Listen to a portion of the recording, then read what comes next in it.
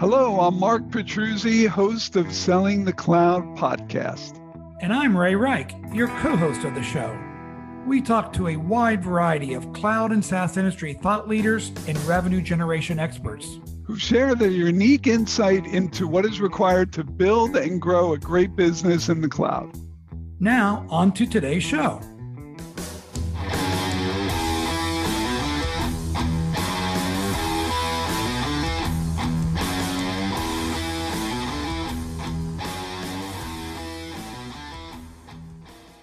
Welcome to today's episode of Selling the Cloud podcast. I'm your host, Ray Reich, and I'm joined by my co-host, Mark Petruzzi. Hello, Mark. Hello, Ray.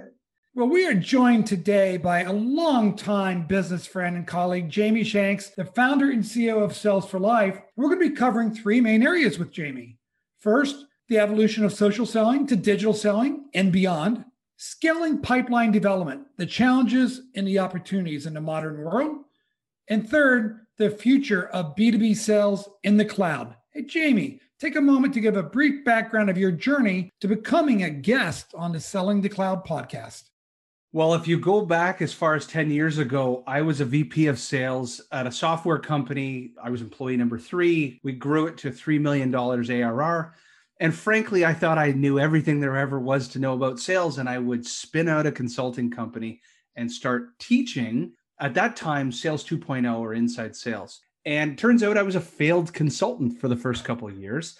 I had no idea what I was doing, didn't understand cash flow management. And I, through happenstance and luck, self-discovered and my needing to prospect on my own, discovered a process of using social media for selling, like social selling, the word had not yet been invented. And so long and the short, at an AAISP event, I was in the crowd at a conference where they were talking about social media for sales. And I had been experimenting with tools like LinkedIn to reverse engineer what people were doing on the phone and email, but doing it socially.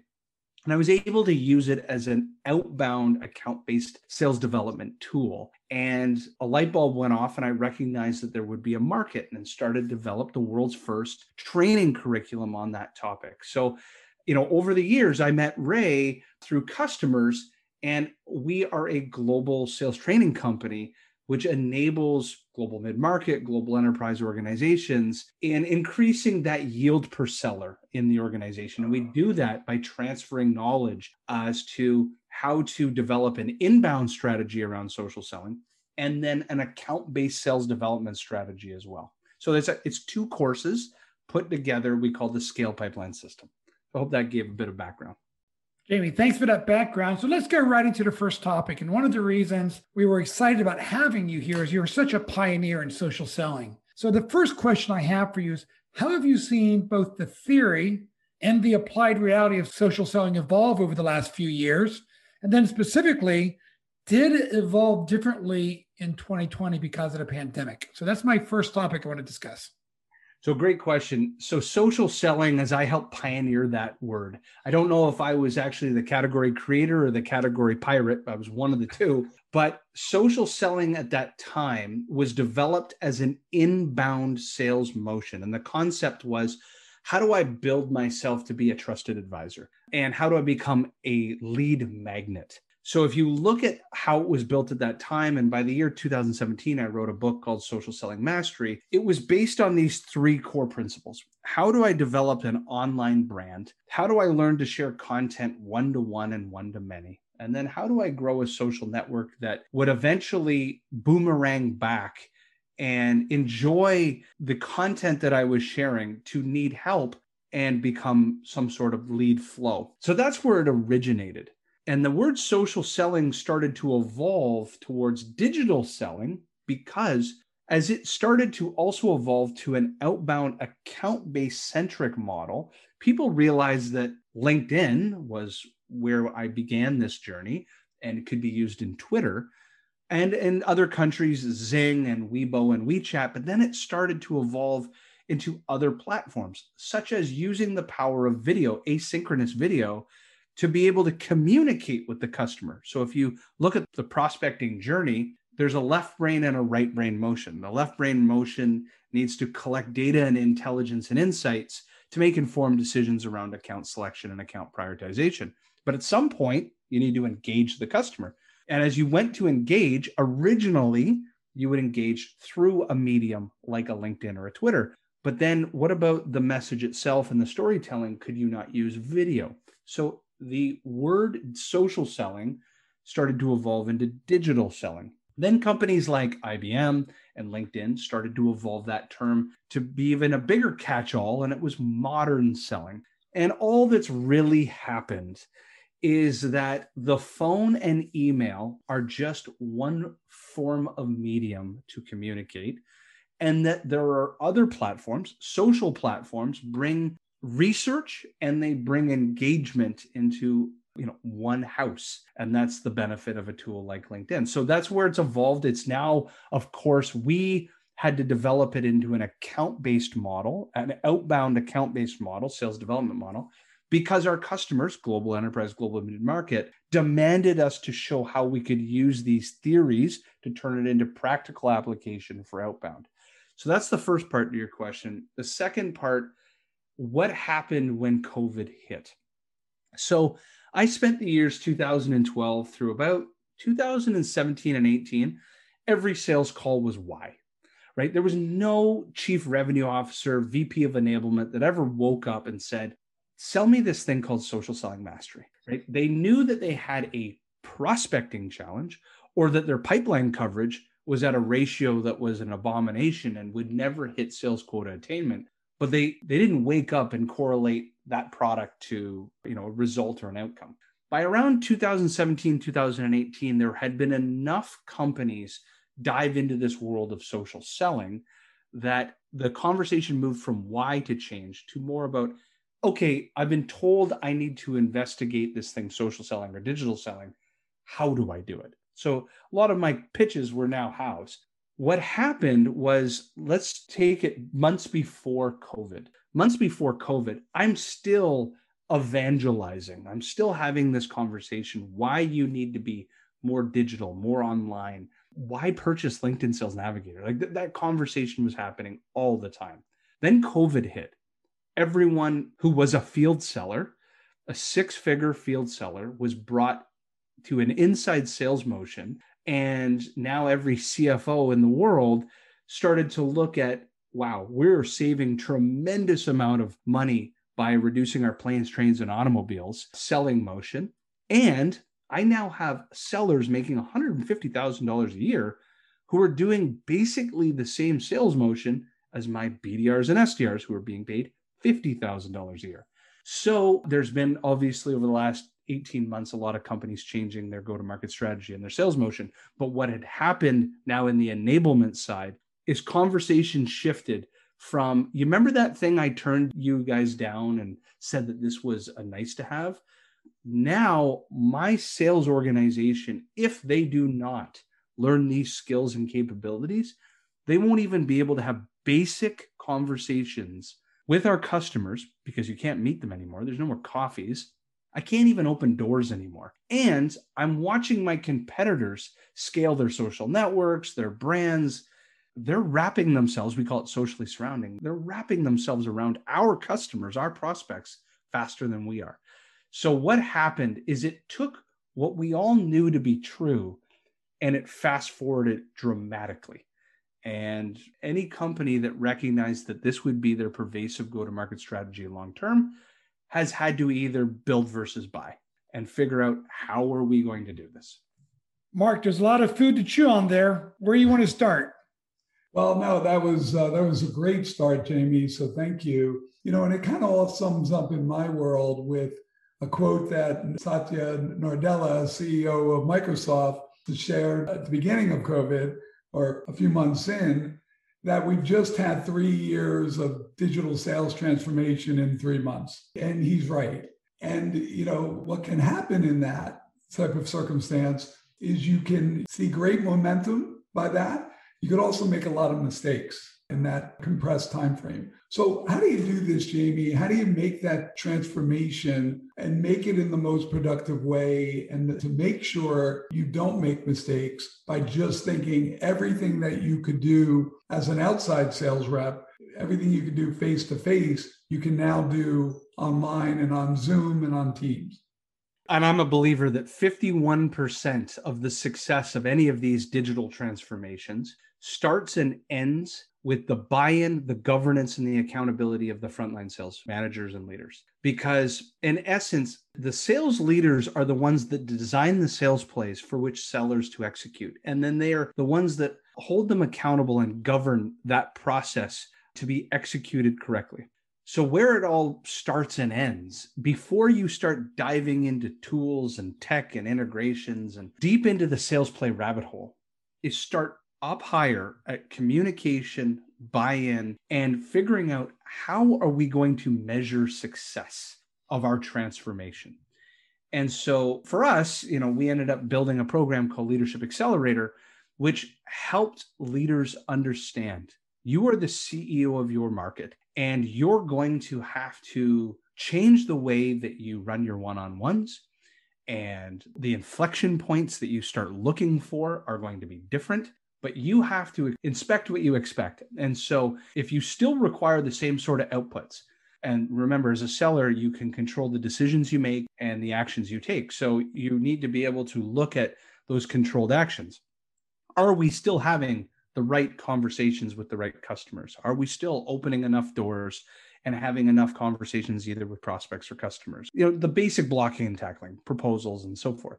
Well, those can't change. And unless somehow through massive cost savings, you've been allowed to, reduce those volumes and metrics, which probably didn't happen, you're going to still have to produce those same unit economics. So how are we going to do it? And that means you're going to have to get the frontline bought in, that change is afoot, that there are ways, there are solutions to evolve your sales process, as uncomfortable as those might feel. And that as leaders, we're going to have to embrace that these sales plays are going to evolve. And you enable the leaders first to be able to recognize what are those inflection points or coaching moments that you're going to look for, green flags and red flags. Are we doing the right things or the wrong things? Get them bought in first. Then now you bring it into the executables into the field and say, hey, let's run with the plays we all agree we believe are going to either open doors or upsell and cross-sell our customers or protect the core customer. I hope that answered the question. So Jamie, let me double click on two things. The first one is you talked about measurements. And you know me, I'm the metrics that measure up guy. So pipeline. I think when I first engaged social selling training and curriculum, I was having a challenge with pipeline development. And of course, I also was having an issue with the quality of the pipeline that marketing was generating while I was trying to get my AEs and SDRs to generate more of their own. So is pipeline development the ultimate measurement and return on digital selling and these techniques, or is it a higher conversion rate and higher quality ARR in customers, or both? I think it can be both. Typical of our customers is to look at the singular thing that they are trying to control, or they can't control it, but align towards, which is pipeline coverage growth at scale across the sales organization. And that comes in incremental milestones. So for us, the way that we look at learning as a leading indicator, and then behavioral change as that current indicator, and then outcomes as the laggard, we drive towards quarterly milestones so that each seller needs to learn skills and apply it in the market and drive an outcome in a 90-day burst. That means that each seller needs to create either a net new opportunity or an upsell, cross-sell into an existing core customer and be able to prove it and defend it in that 90-day time horizon. What that does at scale is it swells pipeline coverage. You now have a whole cohort of new deals in the pipeline that you get to measure where the doors open faster. Did we shorten the velocity of time to win them over a time period? The volumes obviously just did increase. Then what you do is 180 days in, 270 or whatever that number is, and 365 days, a year later, every quarter look at how now that not only that singular event of learning translate, how did all those deals translate over 6 to 12 months? But now individually as sellers, and then as a collective cohort or over the sales organization, is this learning happening on a repeatable fashion? So thus, when we started the program, was our pipeline coverage ratio, let's say 2.1. meaning that the sellers had 2.1 times more pipeline over a time horizon than the required sales quota attainment of that same time horizon. That, of course, is not necessarily a great pipeline coverage because, the average seller might close 25%, thus they need a 4 times pipeline coverage. But long of the short is, you take those sellers and you measure them over time, and are we growing the pipeline coverage quarter over quarter? That is typically what most of our customers around the world are aiming their guns at, that singular metric as the thing that is most important to them. So whether they try to chip away at improving forecast accuracy and the quality, as you mentioned, of that pipeline coverage, that might be happening behind the scenes, but they're really trying to solve for the biggest problem they're having, which is sales quota attainment isn't happening because sellers just do not have adequate pipeline coverage. Mark, anything you want to add to that? Well, the only thing I'd like to actually go a little deeper with Jamie. So, thinking about the effect of COVID, on most sales quota attainment, and there were some organizations like Zoom that got a big burst of energy behind them and delivered accordingly. And there were others that faced some headwinds. What have you seen? Maybe you can share a little bit about what you saw with pipeline versus quota. Was there anything that just happened that you didn't expect, i.e. that, pipeline diminished in some ways, but percentage of win increased? What did you see with that? And then, what did you see, the world leaders, the world-class companies, how did they make sure their pipeline got to where they needed it to be 6 months into COVID, 12 months into COVID, and today as well? What did they do that helped them attain that? Great question. So at a macro level, like anything, there's a Pareto's law. There's basically 2 types of companies that invest in the skills and capabilities of their sellers. There are those that are very forward thinking. They're already ahead of plan, doing well, and they recognize that the investment in sellers they make today make massive leaps and bounds 2 or 3 years into the future. That's a 20% of those organizations. And the companies that excelled through this, like our cybersecurity customers, anybody selling to the CISO is on fire right now because it's a hot topic. And so what they're trying to do is enable their teams, because every other cybersecurity company, or those that, again, sell into the CISO, is jumping all over to digital transformation. Then you have the 80% of sales organizations that fell below plan. If you've ever seen that Gartner statistic of the percentage of sellers quota attainment from the year 2011, every year diminished, worse and worse and worse. And then a company called Topo started measuring the percentage of sellers that weren't making their quota. And that hasn't been moving in the right direction. So that, at a macro trend, that's kind of what we saw. And I don't think that that is earth-shattering to anybody. But here's a nugget of gold, a tactical nugget of gold that came out of our certifications that we didn't expect. So as mentioned, to become certified in our program, a seller has to create a tangible outcome in 90 days and defend it in a case study that comes in video format and also comes in a documented format. And this is now tens and tens of thousands of sellers getting certified. Some are selling into net new, some are selling into existing customers with the aim then of upselling and cross-selling. So when I started this business, the singular sales play or signal that helped me scale my own company was a category of signal we call relationships. And there's a play within it we call the sphere of influence, which means if you were to take a happy customer and draw their logo in the center of a sheet of paper and then reverse engineer a spider web from it, ask yourself, from your happy, successful customer, who cares? And you'll start to recognize that there's advocates that leave those customers and go into other businesses. There are companies that recruit the IT department from those companies. Those are the organizations that most care about the success or failure of that company. Thus, you tell stories to those companies only of your happy, successful customer, and you're much more likely to open doors there. That is the sales play that opened up and grew my business and grew many of our customers for years and years and years. And I would have thought that our customers would have leaned in hard on that singular sales play, specifically during COVID times, and dive into their happy advocates and reverse engineering. But the sales play that opened the most doors of all of our customers around the world was a time-based signal.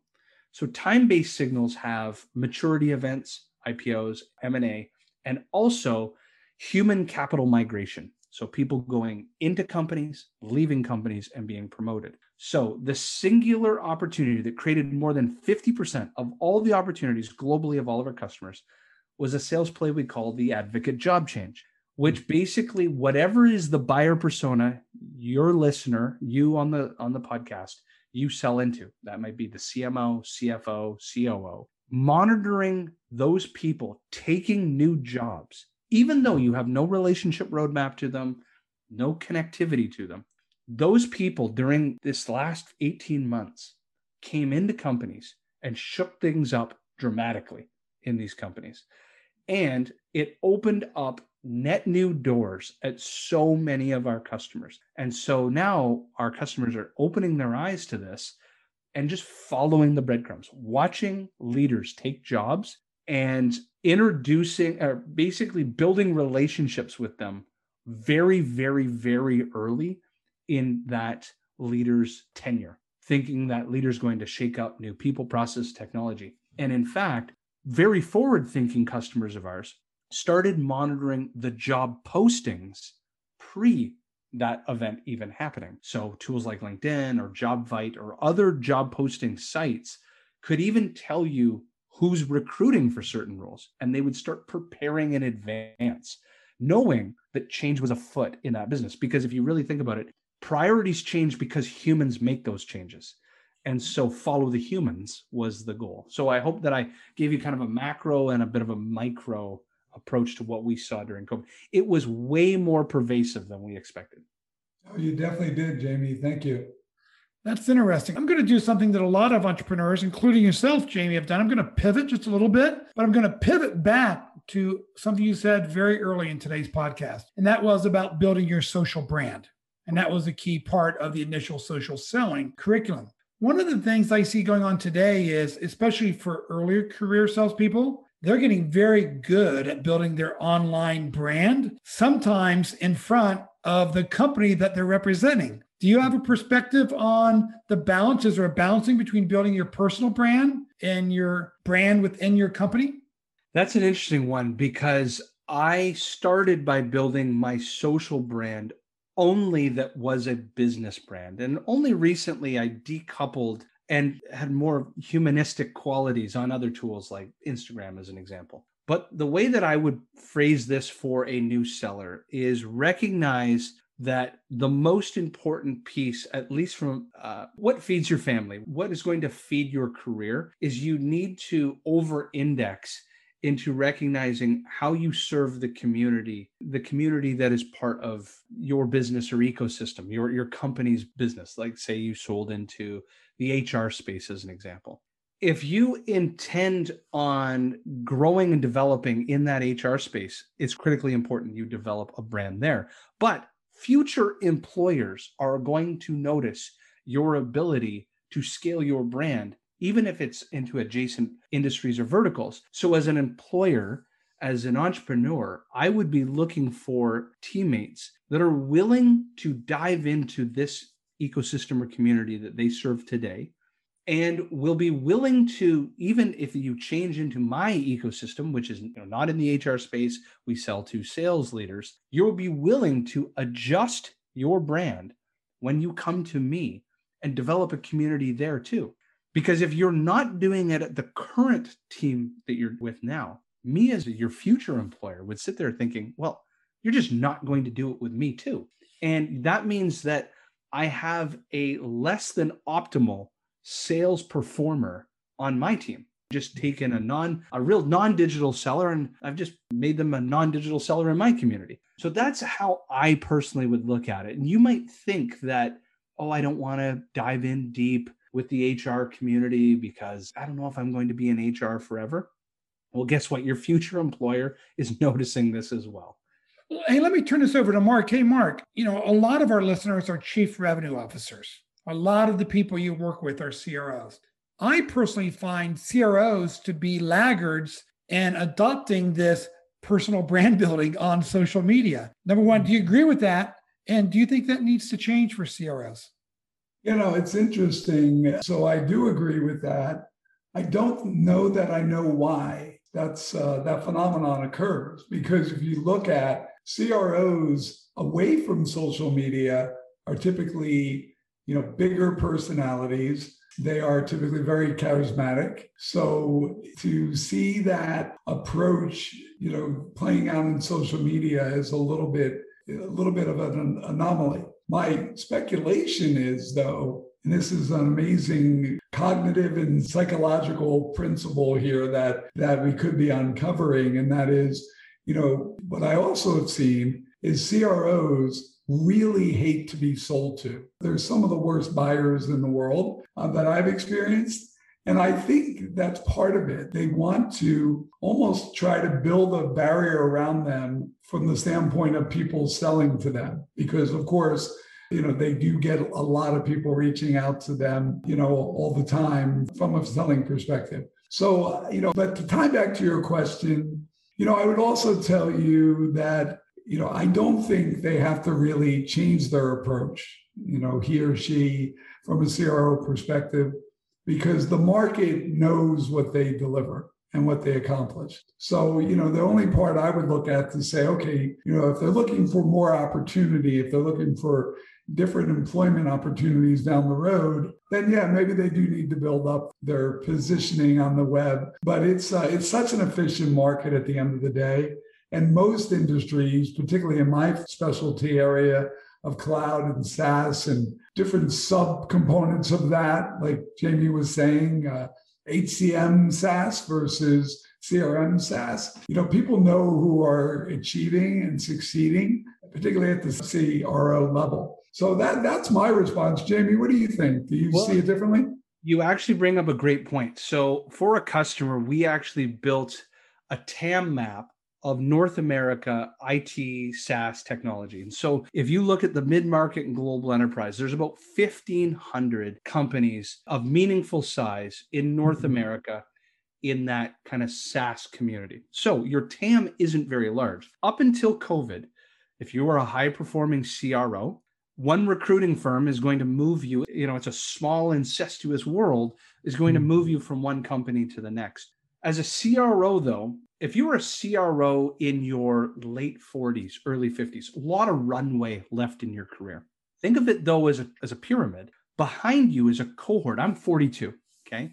So some of my friends have made it to that CRO level, but they're kind of in that AVP, RVP age bracket. So in that triangle, for every CRO, there's going to be AVPs, RVPs, SVP sales ops. There's a whole bunch of people vying for that next role. Who I'm the first generation that was, they call it digital native versus digital immigrant. I am the last of the digital immigrant, born with an Atari in my hand, but didn't get my first email account until university and my first cell phone until my mid-20s. But I had to learn these skills. So anyone a little bit younger than me, there's a whole cohort of those that are much more digitally savvy. Thus, because they're more digitally savvy and building greater social brands, they're invited to speak more at conferences or podcasts or webinars and so forth. And they're building these communities. And I think also by building those communities, they become much more open and receptive to new ideas and innovations,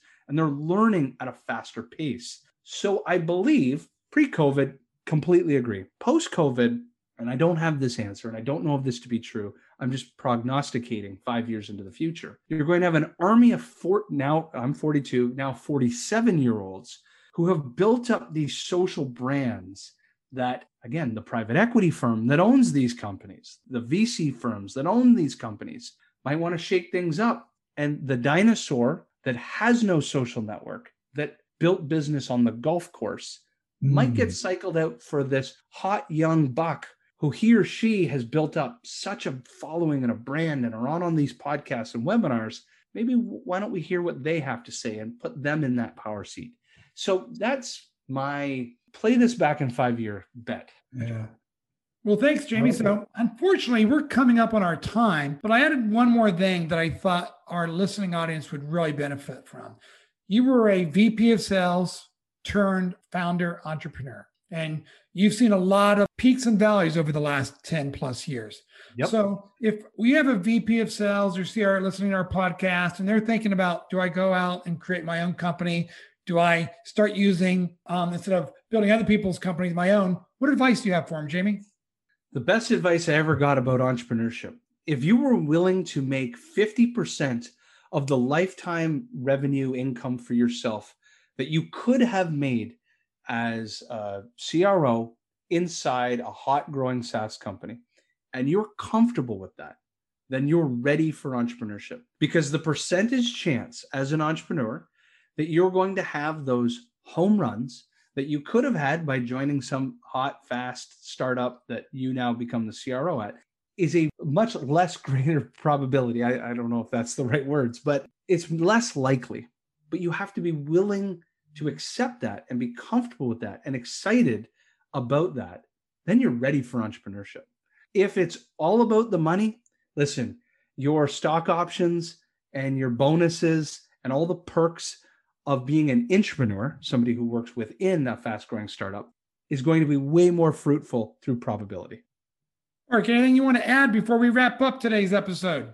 No, I think just really good advice. And I see it very, very similarly. And that's not always the case. There are other industries that aren't as fast growing as SaaS and cloud. And so, there's some special considerations that should be taken if you're in our industry than maybe if you were going to be an entrepreneur in something industrial or healthcare focused. So I think that's wise, sage wisdom there. Yeah, I mean, I'm in the pro serve space. So the reason you get as a professional services firm owner, first you have to love customers and love what you do. That's an obvious. But from a financial standpoint, you have to love cash flow and drawing great income because there's great margins and profit in pro serve. But you're not getting the home run equity that you do in a SaaS company. So you have to be very comfortable with cash flow over equity. Well, that's a wrap on today's episode of Selling the Cloud. Jamie Shanks, founder, CEO of Sales for Life, talking about the evolution of social selling to digital selling to scaling pipeline development. Jamie, thank you so much for being a guest today. Thanks a lot for inviting me. And for our listening audience, if you're enjoying the content and the guests that we're having, it would mean the world to Mark and I if you would follow us on your favorite podcast app. Go ahead and give us a rating and provide us your feedback on what you thought of the podcast. Mark, as always, it was a pleasure to be your co-host today. Thank you, Ray, and thank you, Jamie. Bye, everyone.